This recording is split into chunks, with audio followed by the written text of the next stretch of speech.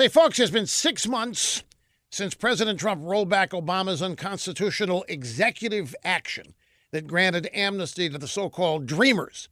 Trump threw the ball to Congress for a fix, which is where it belongs.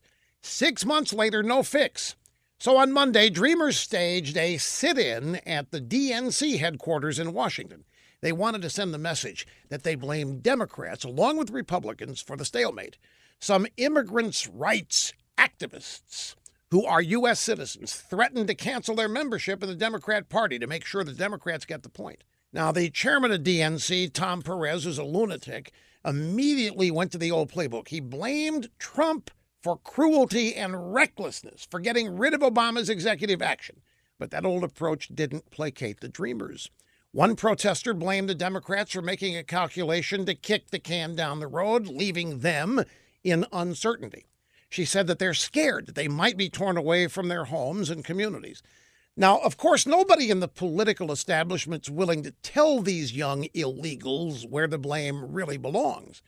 For years, Democrats have used these people as political pawns, so they deserve to have these kids protesting outside their door. And here's the thing.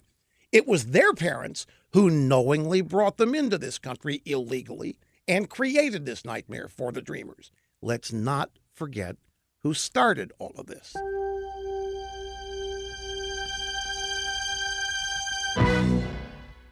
Rush has just made his spectacular web service, Rush 24/7, even more spectacular. We have a special premium going on right now, a brand new Tumblr that is free with every new subscription. Join today for Rush 24/7. Never miss a word of Rush's radio broadcast and get his new Tumblr. All at RushLimbaugh.com. You're listening to the EIB Network.